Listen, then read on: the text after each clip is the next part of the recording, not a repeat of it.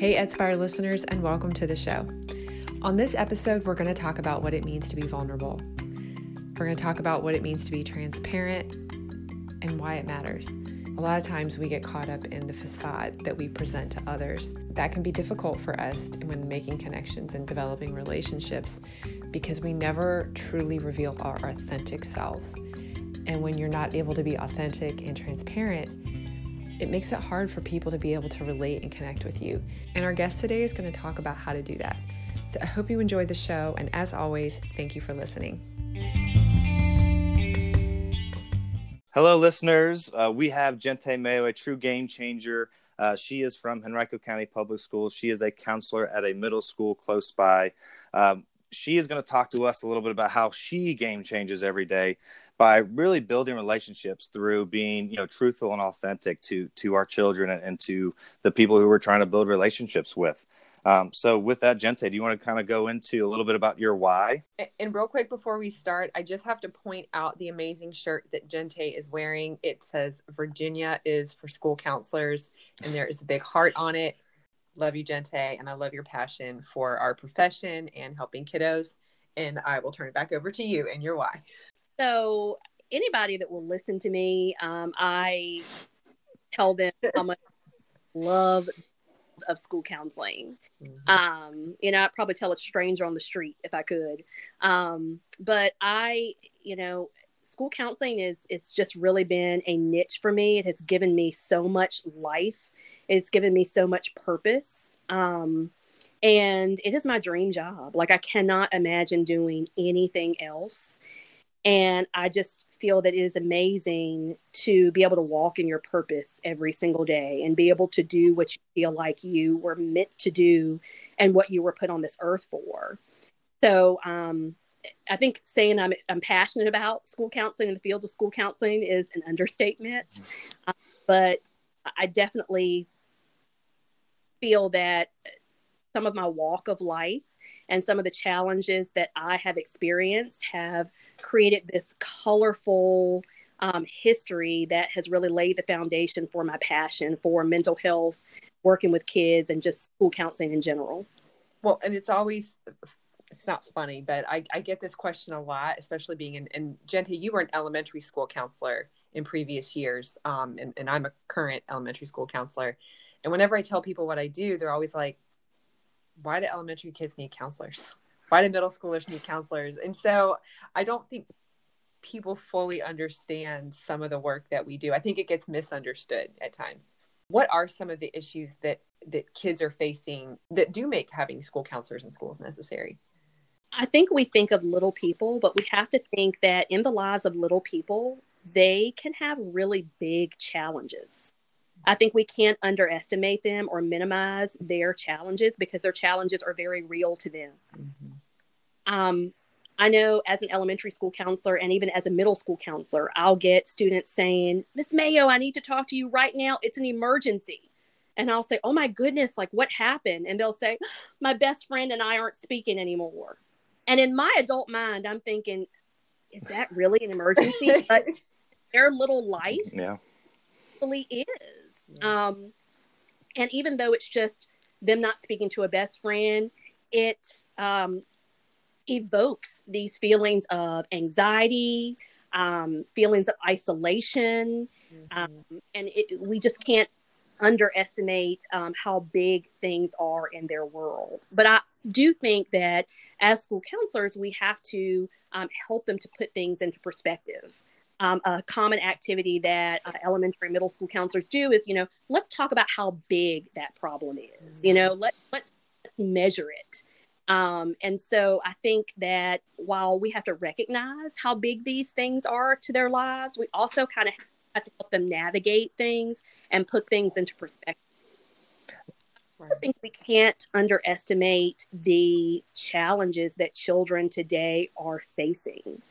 Though they are little people, there are some really, really big challenges that I was privileged enough to not have to deal with at times that some of our children are not. And I have to recognize that. I never had to worry about where my next meal came from. And that is not a reality for some of our children. I never had to worry about my safety and who was going to take care of me and who was going to take care of my siblings. But many children are. Right. Yeah, and you're talking about that support that they don't have. And I love that you put the little people, big challenges. It immediately puts it into perspective for me.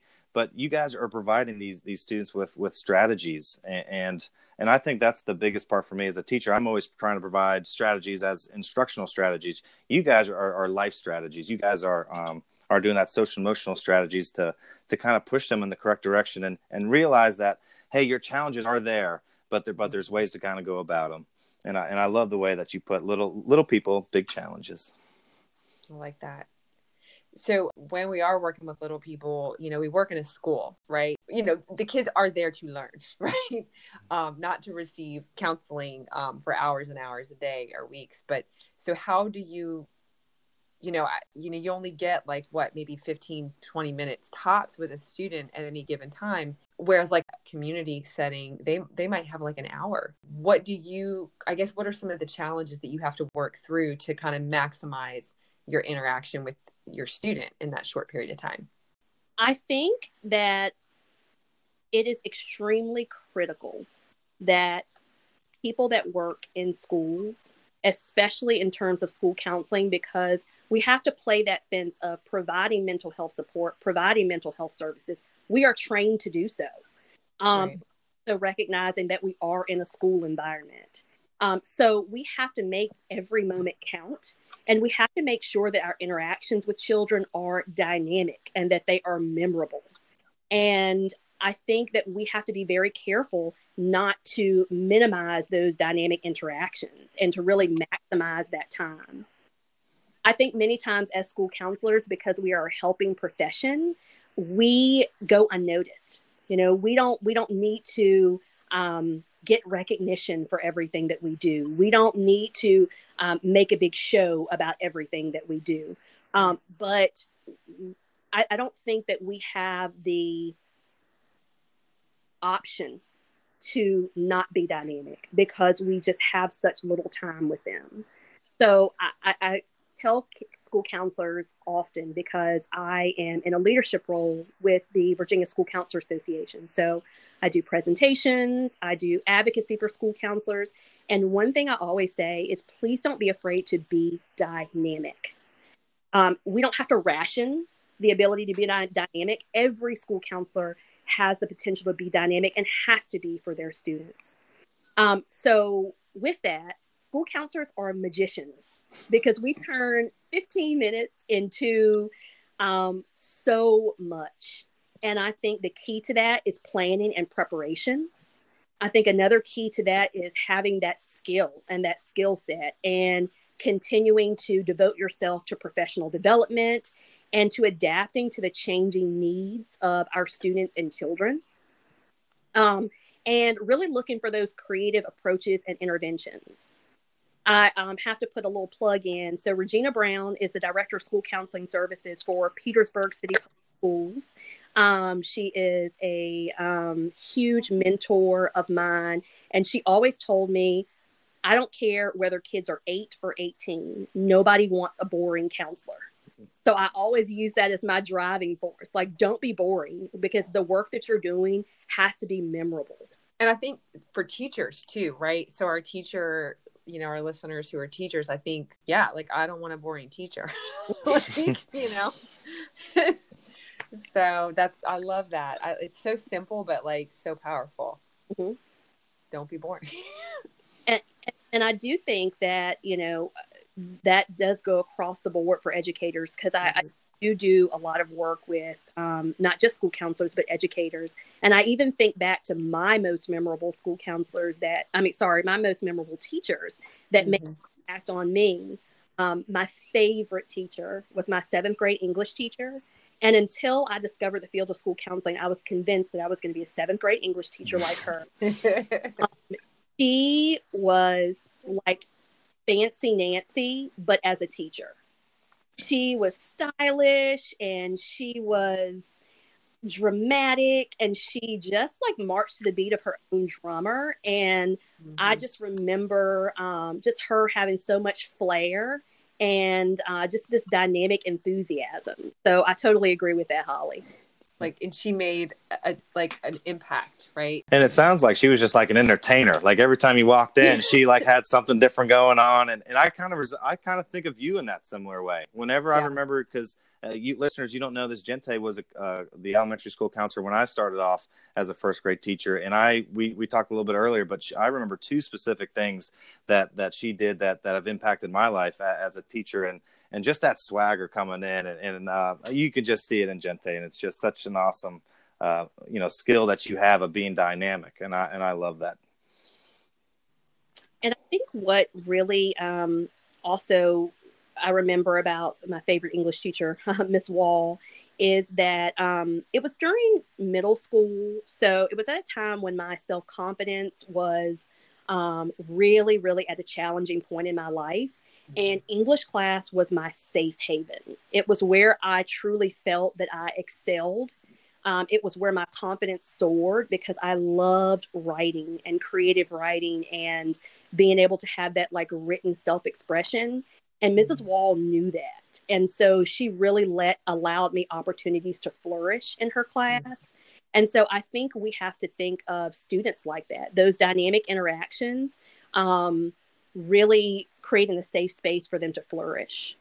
Yeah, and then like it seems like she encouraged you to use your strengths to like in that class, and I think that's what all teachers should be looking to do, as well as counselors, is pushing students to use their strengths to be that dynamic person and that you're talking about. Well, and I think it goes back to we had Joe. He is a teacher now he's an innovative learning coach in Henrico, but he is known for the project-based learning that he does with collaborative classrooms and like with the exceptional education population. And one of the aspects that allows his students to take risks and for the programs and projects to be so successful is he creates a really safe environment to take risks. Mm-hmm. And then you see these beautiful, amazing things, transform because kids feel safe enough to make mistakes. And one of the things about you, Gente, that I really admire is how transparent you are with your own struggles and your own stuff that you're continuing to work on, and how you've built success from those weaknesses. And you're just very open and transparent. You're vulnerable. And so that makes me feel like I can relate to you. It inspires me to, that it's okay that I have these struggles too, but that doesn't have to be a barrier to me being successful. And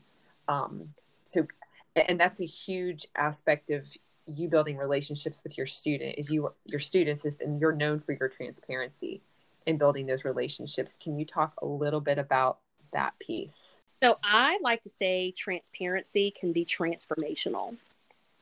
Ooh, and love that. In transparency being transformational, I think it's incredibly important that students see educators across the board doing certain things. First of all, I think it's important that they see us take risks. It shows them what it looks like to be brave.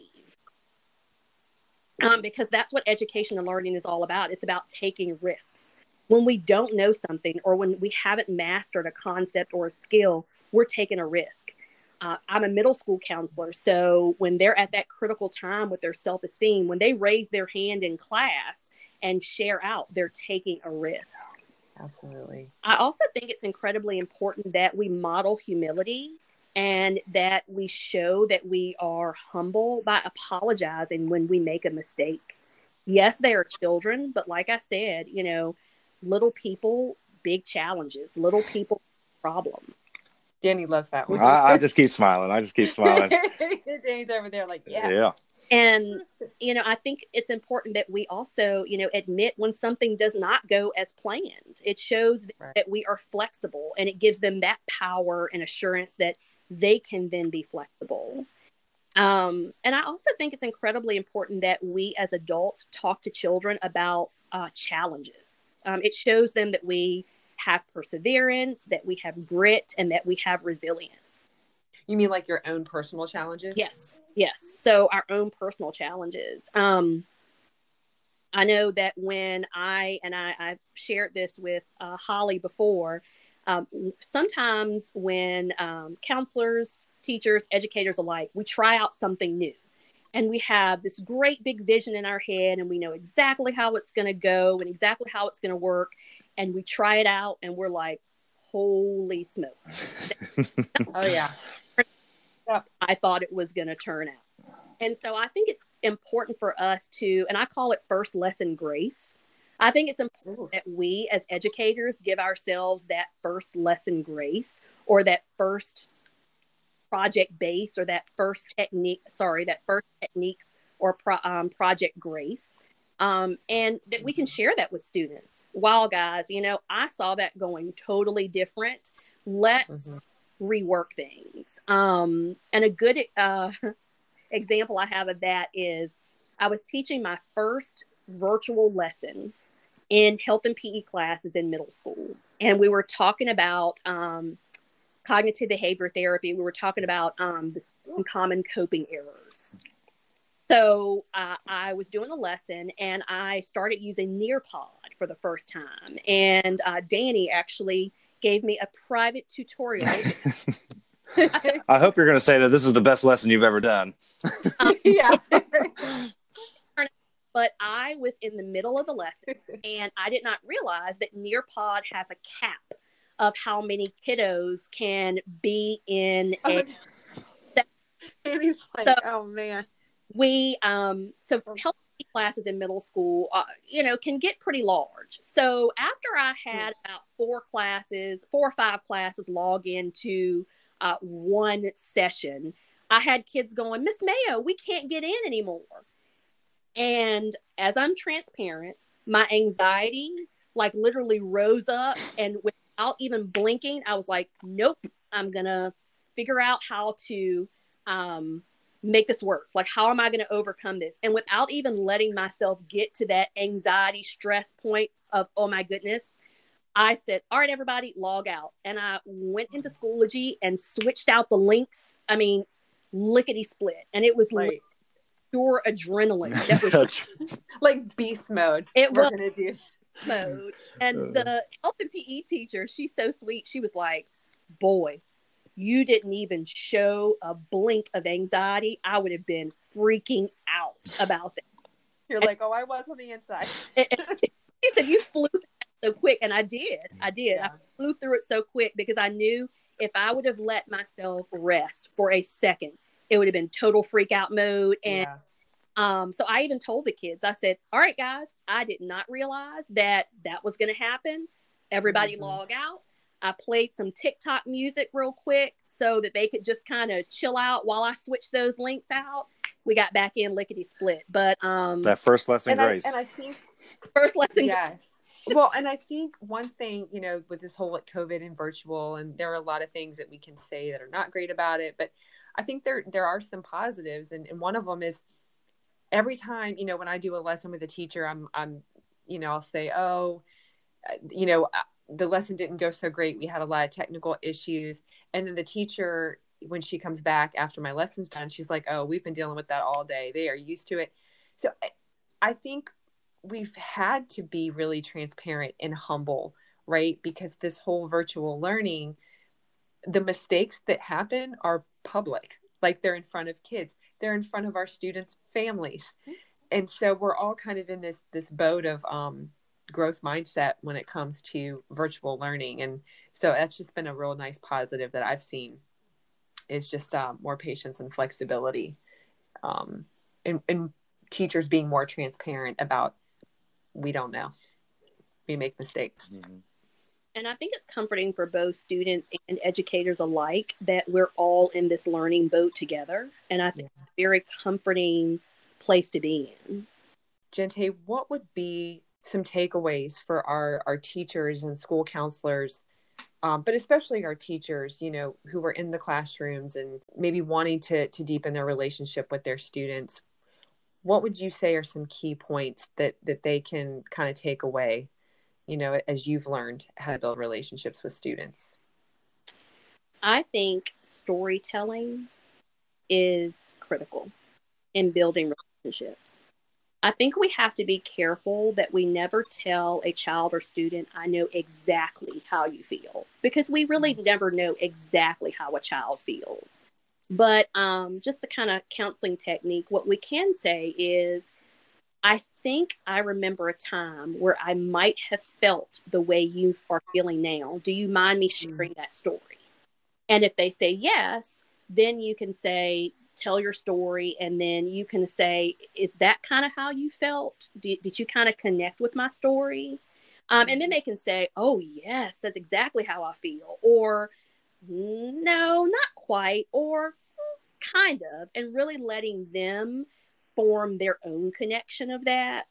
An example I had today, I was working with a kiddo, and we were talking about superpowers. And this is a child that has been having some motivation issues. And virtual learning, it can be a challenging environment for motivation because, there's not a person live there with you. And, there's a lot of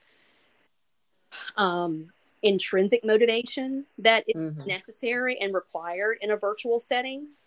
And I asked him, I said, well, can I tell you a story about superpowers? And he said, sure. I said, well, first, before I tell you my story, I want you to give me a superpower. Like, what, if you could pick any superpower, what would you pick? And he said, I picked super strength. I want to be able to like lift up buildings and things. And I said, okay. So I said, so you mean strength, like being able to overcome challenges? And he said, that's not the same thing. He said, lifting up a building and overcoming challenge is two different things. Like, overcoming no connection is mental strength. Lifting up a building is physical strength. And wow. I want to challenge that. I said, are they really that different? I said, because lifting up a building is something no one else can do, right? That's what makes it special. That's what makes it super. But it is a challenge.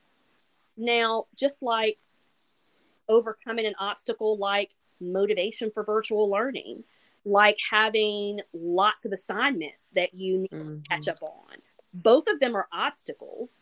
You are just exerting physical energy for one and emotional or mental energy for the other. And so I really gave him that kind of aha moment. And the story I told him was, make a long story short, I started college at VCU as a biology major because I thought I wanted to be a physician's assistant. Surprise. All right. Yeah, that surprised me.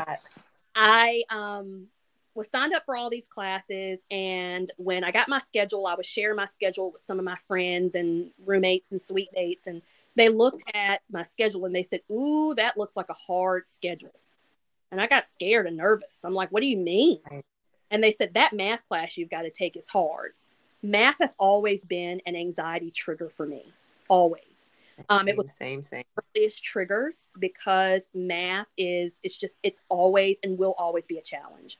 So I immediately, because I'm so, words of affirmation are huge to me. So I have a lot of my rise and fall is measured by external factors. So when I heard that, I went down to academic advising and I changed my major. And you're like, bye. Yeah. All done. I'm out. I changed psychology, which I'm absolutely glad I did. But I thought I passed the math monster. I was like, okay, I've got easier math classes. I'm good. Then came statistics. Yep. And I took statistics, and I can remember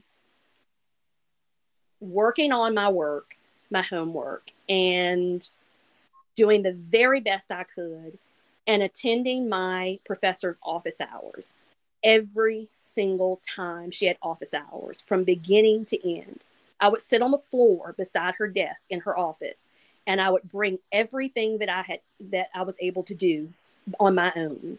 And I would show her what I had done, and she would make a few corrections, and I would sit on the floor beside her desk and I would do my work. And I did that every single day, came to every one of her office hours, and I got a B. And you would have thought that B was 100. Oh, yeah. I got an 80. I barely got a B, but you would have thought. So what I shared with that child that I was talking to, I shared that story and I said, that was my superpower. Wow. I was able to motivate myself. I was able to control the effort that I put into that better than what anyone else could have motivated me to do. We as educators, we as counselors, as teachers, can pour so much motivation and so much life into students, but the overall ultimate goal has to be that they are, as we say in Henrico County, life ready. That right. they leave us, they still have those skills, that they still have that grit, that motivation, and that perseverance. So when we are assisting them with any of the skills, any of the content that we are sharing and teaching them, we need to think about how it can transform them and how our transparency as we're delivering those lessons is going to be transformational. Gente, I wish we had hours and hours to talk with you because you really are. I mean, seriously, like people just have no idea the depth and vulnerability that you show to students in an effort to build relationships with them. And what I mean by that is you have written and spoken poetry that you've shared with your students, right? Spoken word. You share public speaking events where, and someone with, you know, when you have anxiety, right? We kind of referenced that earlier. Public speaking, it can be terrifying, but you continue to put yourself out there and to be in those positions. And again, I'm going to say the V word, to be vulnerable. And you are open and transparent about that with your students. And so they actually see you living what you're saying. Not only living, but modeling. I think modeling and just the strategies that they get just from watching and observing you, I think, you know, speaks volume. And I love transparency can be transformational. I really, you know, believe that because it's hard to be transparent. It's vulnerable is a difficult thing. And I know I'm working on it, to try to get better at it. But, you know, Gente, you know, thank you so much. This has been a terrific show. Listeners, I hope you take what, you know, Gente has said about, you know, being, you know, showing humility, being flexible, showing perseverance, and having those authentic, you know, relationships that are transparent with your students and with everyone. I think it's great to be transparent with everyone, but, you know, for our students, you know, to build a better future for ourselves and for our country and communities, I think being transparent is a great place to start, and just loved hearing from you, Gente. And you know how much I got for you. So, you know, thank you for joining Holly and I. And Holly, do you have anything that you wanted to say? No, thank you, Gente. I'm always inspired by you. And, you know, I'm just thinking about just that grace, right? Grace. I'm going to keep that in my heart today. And then, you know, just not being afraid to put myself out there, you know, because that's how connections are made. And, you know, we're all just trying to find ways to connect with each other. And if we don't put ourselves out there and be transparent, then people are going to feel like they can't connect with us. Our students are going to feel like they can't connect with us. So thank you for what you do. And thank you guys. You inspire me too, because I've gotten the chance to work with you guys in different walks of my career. So thank you guys for having me on here. And I am excited to see what Edspire is going to have in store. Whoop, whoop. We like to think about that as well. We like to have our wonders. Yes. As well. Yes. But Gente, thank you again. Game changer. Thank you. Hey, Edspire listeners, make sure that you subscribe to us so that you don't miss a single episode we are throwing your way. And be sure to follow us on Facebook and Instagram at Edspire Podcast.